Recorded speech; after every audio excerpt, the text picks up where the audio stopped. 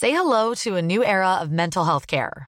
Cerebral is here to help you achieve your mental wellness goals with professional therapy and medication management support. 100% online.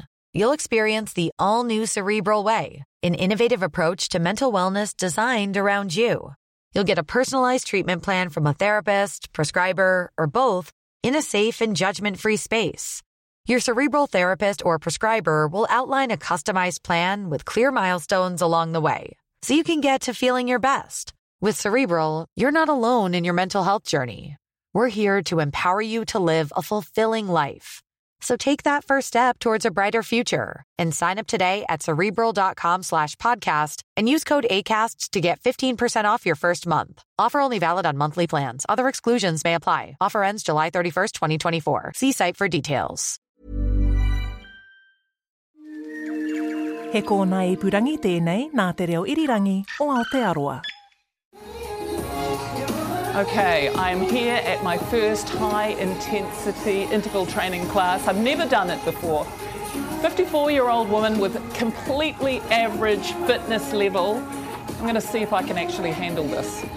Thanks for joining me. My name's Chris and I'm going to take you through your sprint workout today. We've got 30 minutes of high-intensity training. So that means when we work as hard as we can, and when we rest, we go for complete rest, all right? So feel free to absolutely stop your legs and try and get as much rest as you can.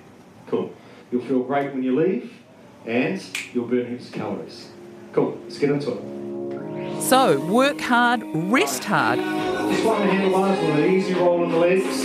Almost sounds too good to be true. We've got 3 main types of training we do. So what are the real benefits behind high-intensity interval training? We've got 40 seconds of power training. Hi, I'm Carol Hirschfeld. Now, I love the idea of work-life balance, but to be frank, I am way off the pace. My reality might be just a bit like yours. I've got too much on all of the time. I'm always looking for those life hacks, and if I hear something is good for me, I am buying, often without really looking into it. Finding it easy to stay on the beat, on the tempo. This episode, as you can hear, I'm putting my own body on the line to find out what all the fuss is about high-intensity interval training, or HIIT, as it's also known. HIIT is about working out as hard as possible for short periods, then having a rest and repeating that until you're not sure you're able to walk to the changing room afterwards, or maybe that's just me. Now, this type of exercise is usually done for a maximum of half an hour, including rest periods between the intervals. Considered the hottest category in the fitness industry right now, HIIT is especially aimed at millennials who are serious about fitness and want a quick fix, and they've taken to it.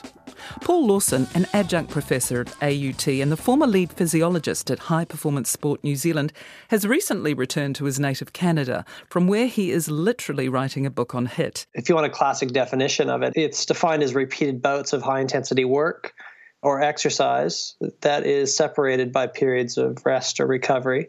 You wind up being able to accumulate a greater amount of time of hard work than if you're going to try to perform that same amount of work continuous. So by breaking it up, you get a longer period total of high-intensity work.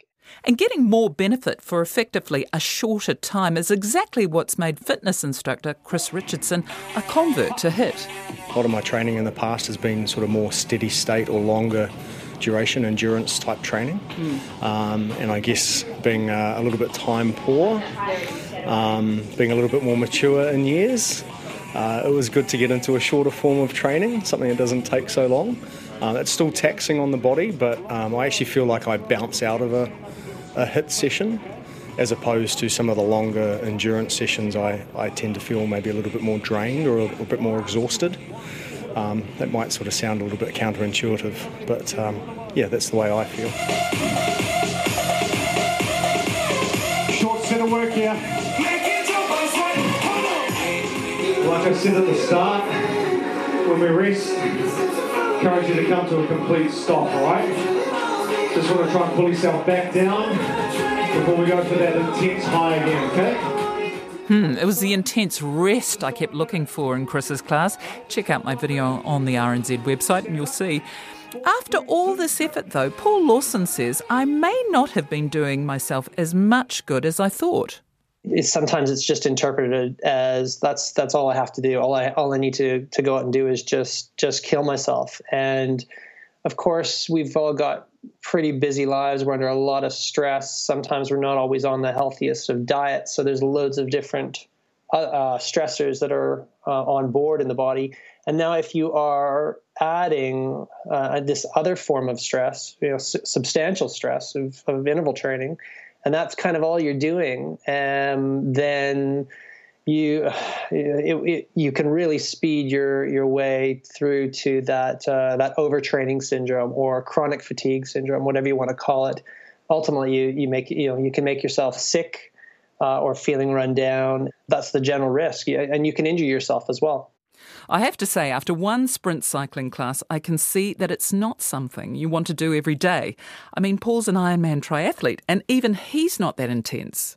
A little bit is great, 2 to 3 times per week, even once to 3 times per week.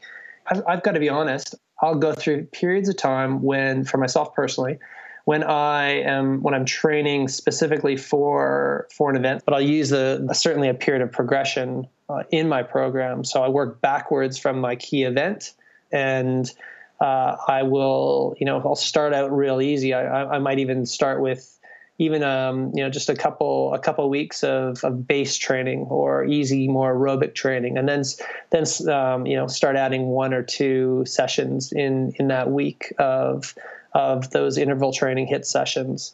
And then I would progress both the repetition number, the intensity of those sessions, say on the bike, would naturally go up as well.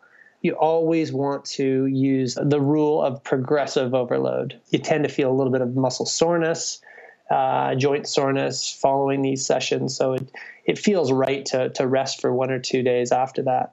So it seems HIIT works best if you have good baseline fitness. Les Mills, head of research, Bryce Hastings, says the gym's high-intensity classes are for people who are already exercising consistently. So you might be up at 5 days a week with a mix of different types of training. And when you've got that going, you're pretty comfortable there, and people are wanting that next level of improvement, that's when we see HIIT as being really, really useful.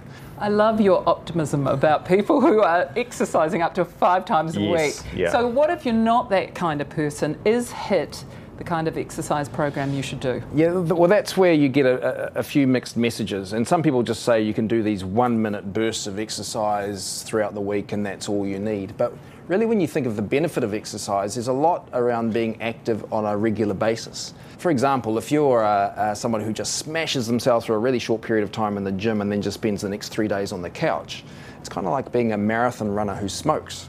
You really need to be doing something on the other days. So we see HIIT as fitting into the family of exercise, but not being a replacement for everything else. Any constraints in terms of age?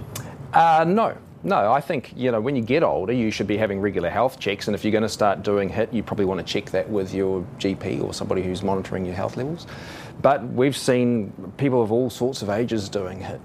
And in fact, one of the rewarding things about our high-intensity products is it's attracted new younger people to the gym, where they might have seen group fitness as getting a bit dated or something that their mother used to do. We're getting a lot of millennials and younger people coming who love to do these really short, sharp workouts that they can kind of blow out in 30 minutes and it's all done. Interestingly, there is growing evidence it could be particularly useful for people with diabetes. It's starting to become a little bit well known for being a great stimulus to be able to take away blood sugar, right? So when you're pushing really hard in the interval training, you're recruiting the big, fast-twitch muscle fibers, and they take in a lot of the sugar from the bloodstream. So they pull up that blood glucose, lowering your overall blood glucose level, which is a real positive thing for improving your blood sugar control ultimately. Yeah, so it's known to improve health from that perspective. But what if you're not an Ironman or an All Black or some sort of other superhuman type? I asked fellow classgoers about their HIIT experiences. I do HIIT because you can get maximum bang for your buck. So you get a short workout, but you get really great intensity, and the fitness benefits absolutely pay off. My body changed substantially in about 6 months when I started doing HIIT, just a couple times a week. Been doing HIIT for, I'd say, 18 months. Absolutely just feeling euphoric afterwards. The challenge, the discipline, and just the results, I guess, that you see after as well. So it's amazing. Absolutely, it's worth the pain. How often do you do it? 3 times a week. And it affects just other aspects. Flights of stairs are a lot easier at work, and being able to park far away in the car park without getting breathless. So there's a lot of benefits to it that way too. Well, are there any drawbacks with HIIT? Any drawbacks from HIIT? You've got to get a new wardrobe. So that's probably a drawback. Why is that? Well, your body shape changes. Yeah, your body shape It's changes. that dramatic? It's that dramatic, yeah. Lose fat, change your waist circumference. Look, there's plenty of science out there that sort of backs those sorts of statements up.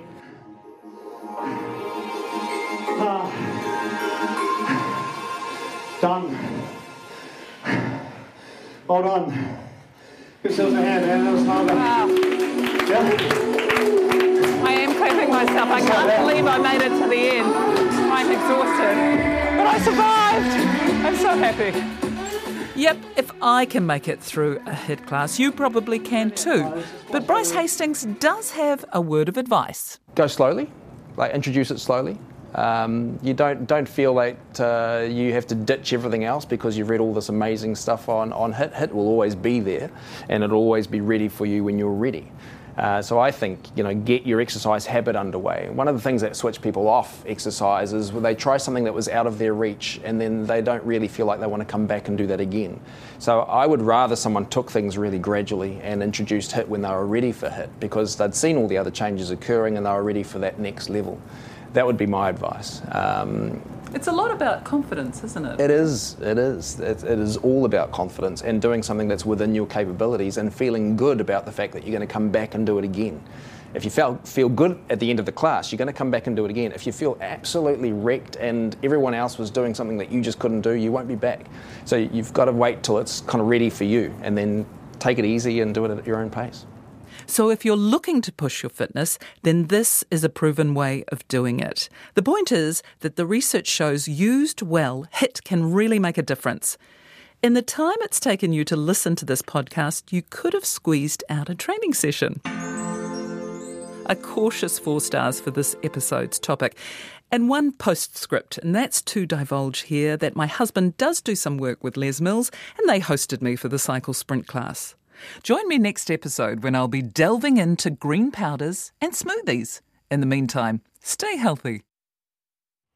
Healthy or Hoax is presented by Carol Hirschfeld and produced by Kate Pereira Garcia.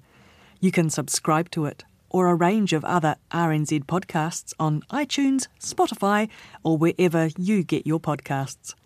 Please rate and review us when you're there. It really helps.